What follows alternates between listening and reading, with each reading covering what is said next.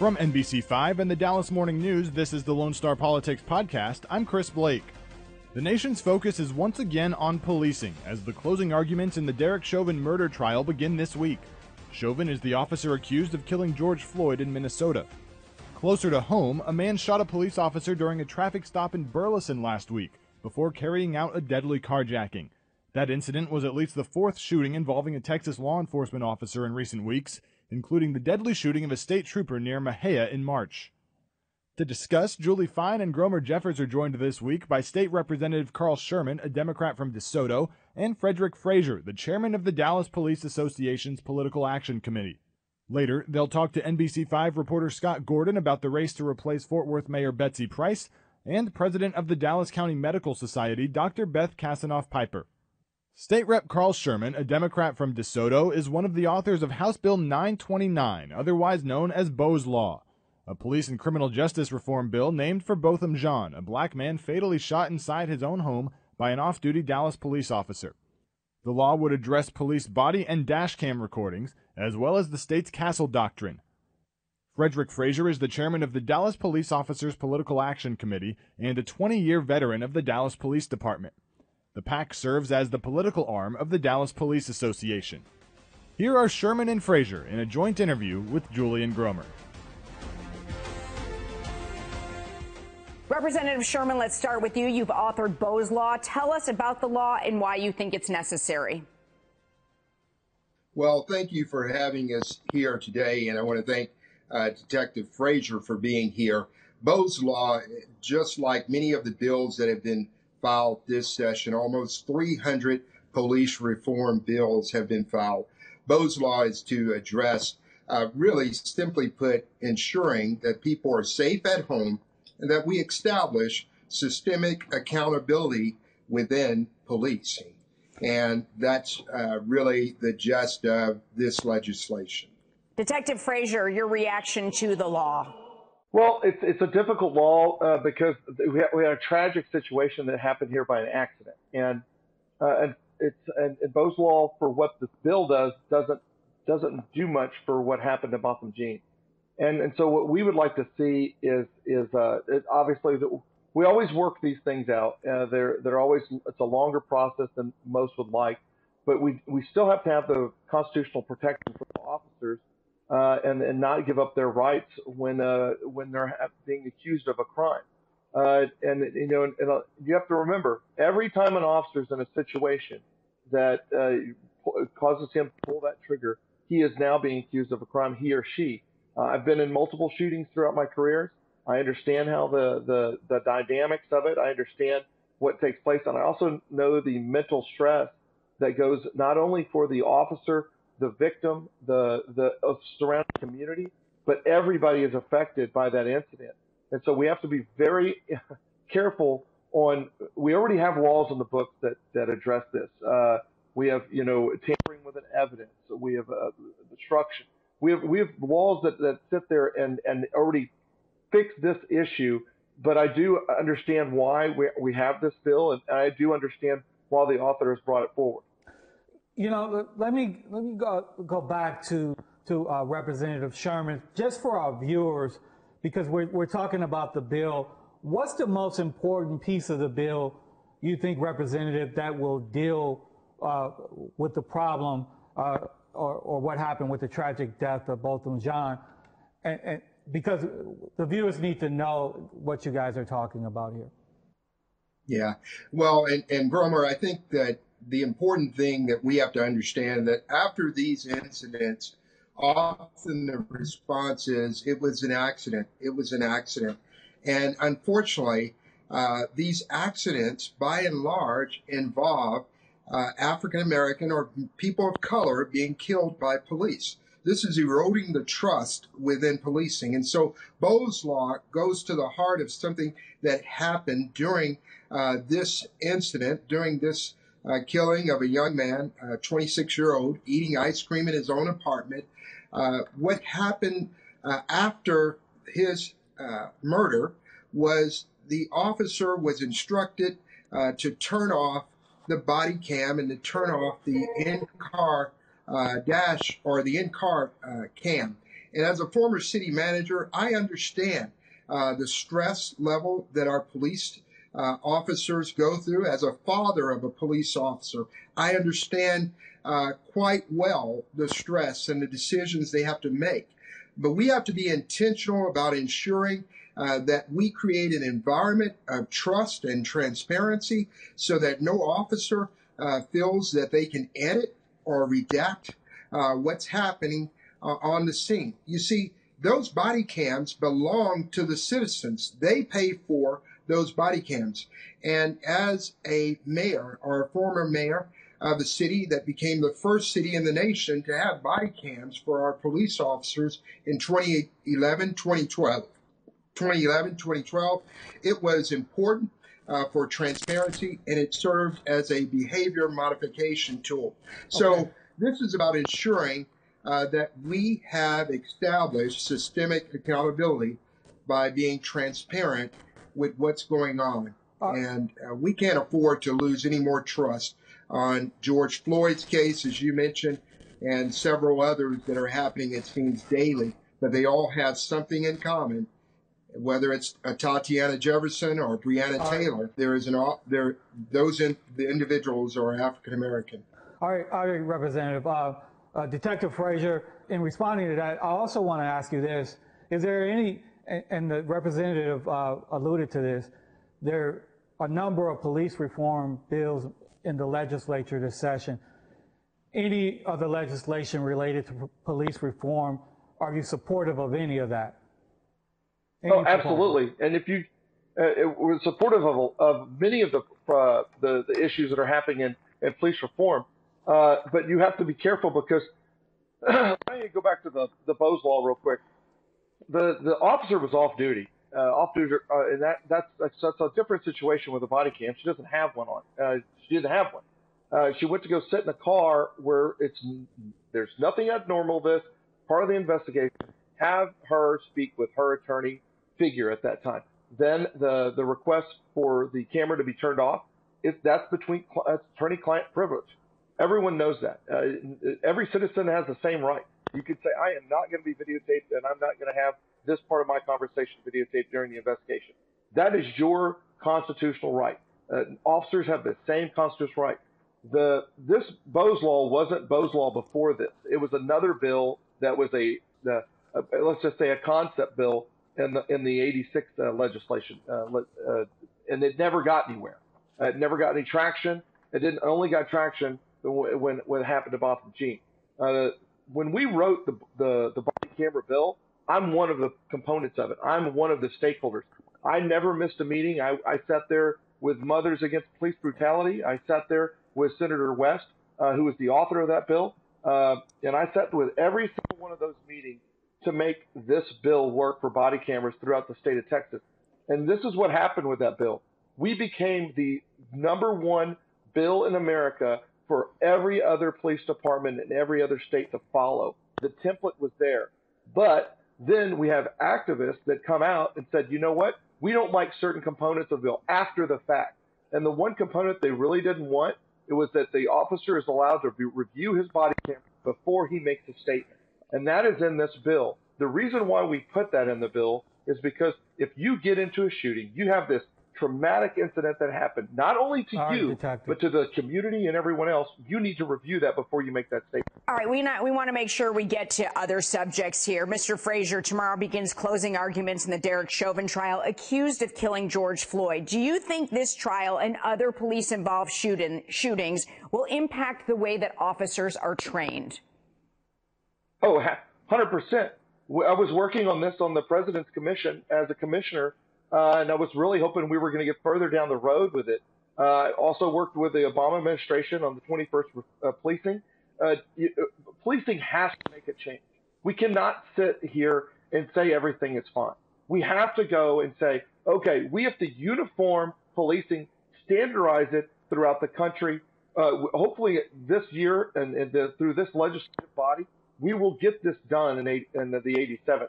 And we'll show a reform bill that comes out of it that shows a standardized policing in America to where you don't have a chokehold here and you have one here. The police department in Dallas has not had a chokehold over 20 plus years. Houston the same. That doesn't mean that everyone else is under that same guideline. Just like in Minneapolis, you saw a tragic situation by an individual that should never have been using that technique. And then what happened? It sparked the entire country and parts of the world on fire because of that situation. We want to get to the representative here. Representative Sherman, your reaction. A lot of us have seen that trial to how it is unfolding. Yeah, it is a tragedy, and we cannot ignore that this is not an aberration. Black America has been saying this for many years. The only difference is we've got video now to be able to show the 9 minutes and 29 seconds of George Floyd's life being taken by this officer. So I think it's important that we understand that this is really an emergency item that we must address in police reform. Most police officers are good, and we need to make the environment and create a trust factor there that demonstrates that we're willing to get rid of the bad officers. The most powerful union there is in the United States is the police union. And we've got to ensure that they're willing to fight for the good officers and stop fighting for the bad officers. So this is about transparency. And George Floyd's case, Lord's will, we will learn to do some things differently. But going back to the body cams, we did that in 2011, 2012, and Senator West used our city as the model for his legislation that Detective Frazier is referring to in 2015. But the Police Association pushed back on having the officers have the power to turn off the body cam or any cameras during the middle of an investigation. That does nothing but erode trust. We've got to ensure that people have the entire story. And that it's so important that we establish systemic accountability. Gentlemen, I want to thank both of you for being with us today. We had so much to go through. We could have gone a lot longer and a lot of other questions, but we really appreciate you both being here and both of you giving your viewpoints. Thank you very much for being with us. Thank you for having us. Thank you, and thank you, Detective Frazier. The next round of elections in North Texas is coming up on May 1st, and there are city council and school board races on the ballot across the area. 23 candidates are on the ballot in a special election in Texas's 6th congressional district to fill the seat of Ron Wright, who died earlier this year. Several cities will also get a new mayor, including Arlington, Plano, and Fort Worth. Fort Worth Mayor Betsy Price announced in January that she would not seek a 6th term, and 10 candidates are vying to fill her seat. City Council members Brian Byrd and Ann Zeta, Daniel Caldwell, Mayoral George, Mike Haynes, Cedric Kenyinda, Betsy Price's former Chief of Staff Maddie Parker, Steve Pennant, Tarrant County Democratic Party Chair Deborah Peoples, and Chris Rector. NBC5's Scott Gordon covers Tarrant County. Here he is with Julian Gromer. Scott, no one knows Fort Worth like you. There are a lot of candidates in the race to replace longtime Mayor Betsy Price. How are the candidates positioning themselves to make that expected runoff? Well, it's really tough to differentiate yourself when there are 10 candidates running. That's got to be a record, at least it is in modern Fort Worth City history. 10 candidates running. Really, 4 of them, though, are getting the most attention. There's Deborah Peoples. She's run for Fort Worth mayor twice before. There's Maddie Parker, Mayor Price's former chief of staff, lawyer, who is running for public office for the first time. She's endorsed, by the way, by Mayor Price and the powerful Police Association. There's also 2 incumbent city council members, Brian Byrd, a medical doctor who represents Southwest Fort Worth. He's running, has a lot of big money behind him. Also Ann Zeta, an incumbent city council member who represents parts of South Fort Worth. And as you mentioned, Julie, there's almost certainly going to be a runoff because none of these candidates is going to hit that 50% mark. So the city election is May 1st. The top 2 vote getters will go to a runoff on June 5th. And early voting, by the way, I should mention, starts tomorrow on Monday. So a lot going on, and expect to hear a lot more about the Fort Worth mayor's race, especially when it narrows down to the final 2 candidates in the month of May. Scott, the voters have their hands full, as you just pointed out. What are the issues you think the candidates really need to focus on to connect with those voters who will be making the important decision? There's a number of issues, Gromer, that have been coming up in some of these candidate forums that they've been holding. City growth seems to be one of the big issues. Fort Worth has basically doubled in size over the last few decades, and the infrastructure hasn't really kept up with some of that growth. We've seen entire subdivisions going in without the roads leading into or out of those neighborhoods, things like that. There's the ongoing issue of police reforms that a lot of big cities are dealing with across the country. Those are some of the biggest issues. Also in Fort Worth, a unique issue that we have is Panther Island. How is that massive project ever going to be finished now that it appears the federal government has pulled out of its part of the funding? So we have 3 new bridges built for part of the Panther Island project. Local taxpayers paid for that. But now that the federal government, at least over the last few years, hasn't funded anything, how are they going to finish that project and have those bridges matter? Right now they're spanning over dry land, and there's no plan to reroute the river like was the original intent. How important, Scott, is name recognition in such a crowded field? It's all about name recognition, Julie, with so many candidates running. I think Deborah Peoples might have the slight advantage because she's the only one of all the candidates who've actually run for citywide office before, run for mayor twice before against Mayor Price. So she's built up a lot of name recognition. But you've also got to say that Ann Zeta and Brian Byrd, as incumbent city council members, also have some recognition. So it'll be between those 3, I think, for having the most name recognition, and it will count for a lot in this election. And the biggest challenge, you somewhat touched on that, but the biggest challenge facing the incoming mayor? Well, I think one of the challenges will be working with a new generation of city leaders. Whoever the new mayor is, there's going to be a new city council, largely a new city council to go with it. In Fort Worth, we've been pretty stable over the last 5 or 10 years. With 1 or 2 exceptions, we've had the same group of city leaders in place. But now with Ann Zeta and Brian Byrd giving up their council seats to run for mayor, you've got Dennis Shingleton, incumbent council member who's not running for re-election. You've got 3 positions right there. It's going to be a brand new group of city leaders in charge running the show in Fort Worth. Scott, thanks so much for joining us. It was good to get to see you today. Good to see you guys. Thanks, Julie. Thanks, Gromer. The general election is May 1st. We'll have election resources available at NBCDFW.com. Last week, the FDA and CDC advised states to pause administration of the Johnson & Johnson COVID-19 vaccine. The decision came after rare but serious blood clots formed in 6 women who received the shot. About 7 million doses of the vaccine have been given nationwide. To discuss the Johnson & Johnson vaccine and other issues surrounding COVID-19, here's the president of the Dallas County Medical Society, Dr. Beth Kassanoff-Piper, with Julian Gromer. Dr. Beth Kassanoff-Piper, thanks so much for being with us. Thank you.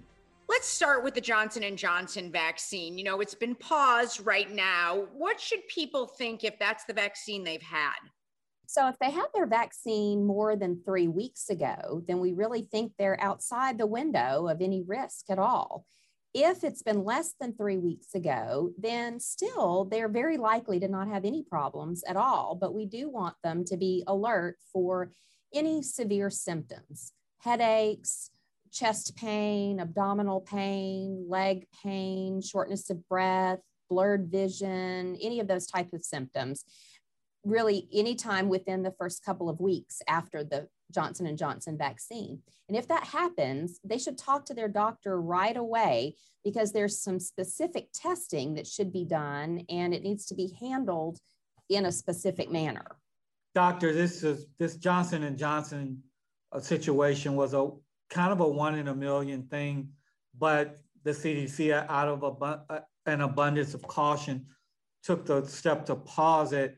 However, I'm sure that there's a concern about the public relations fallout and people not trusting vaccines. So how do you get people to the point where they really feel like, okay, this is the right thing to do? And for the most of us, it will be the safe thing to do. So we do have concerns. We don't want this to affect people's desire to get the vaccine. We already see some hesitancy, and we certainly don't want anything to make that worse.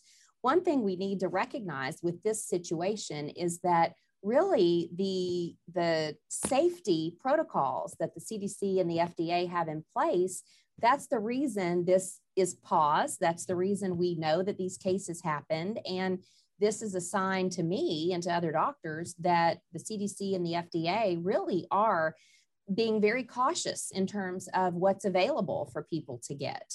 The overall number of people who get these reactions to the vaccine are very low, but they are at a higher rate than we would see naturally just in the baseline rate for the population. So I think of this as, it's a little kind of a pat on the back to the people who are studying these things to recognize this quickly and to be paying attention and doing more investigation.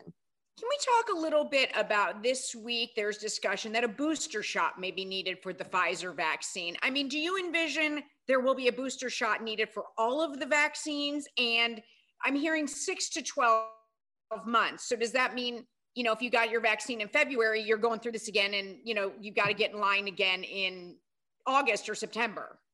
I do suspect that we probably will be looking at boosters for any of the vaccines, not just Pfizer. For one thing, they may need to adjust the vaccine a bit to account for some of the variants, but also if there seems to be a little bit of a decline in the vaccination's efficacy over time, this is a good way to boost that. I'm not involved, of course, with any of those studies, but I would expect that this may become a routine booster, maybe not every year, but maybe. I don't think we're going to need it as early as 6 months. So I think we've got more time than that, where the vaccine is still going to be very effective. Kind of like flu vaccines, right? In a way. Yeah, I envision, maybe once a year that we will need to get a booster. And, we'll have this so well organized, it will be much easier than the initial vaccine rollout. And the vaccine will be available in doctors' offices and pharmacies. I think this will become a matter of routine.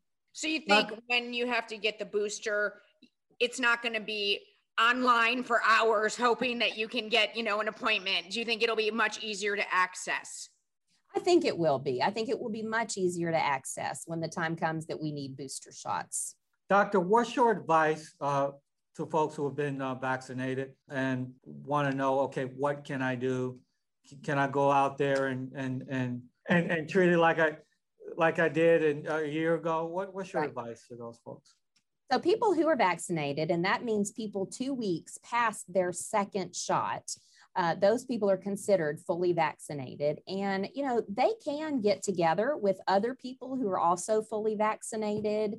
The CDC says it's safe to get together with people who are not vaccinated from a single household. So that doesn't mean go to a big party where there's a lot of people who aren't vaccinated. And we still want to use all the precautions when we're out at the grocery store or other places. Wear the masks, keep the socially distanced thing going. But I do think that we can relax a little bit when we're fully vaccinated. We can probably travel a little bit and feel a little bit safer about that. So I think it does open the door to a little bit more like what normal life is. So if I'm vaccinated and Julie is vaccinated, I can give her a hug. Is that okay? That's right. That's right. That would be fine. That will be great because I'm a hugger and I'm a hugger, and Gromer and I, besides doing this show together, we're really close friends. So it's been, we're totally willing to do it. But it's hard. Like, we don't sit next to each other anymore on the show, and we're in different spots. And so that's good news, Gromer. Oh, yeah. Doctor, thank you so much for being with us. Thank you. Thanks for having me. Come back and talk with us. And when it's safe, please come in and see us. Sounds great. Thank you. And Doctor, it seems like it's been a year, but it seems like there's a lot to be positive about. There is. There's a lot to be positive about. We know how to treat this better than we did before.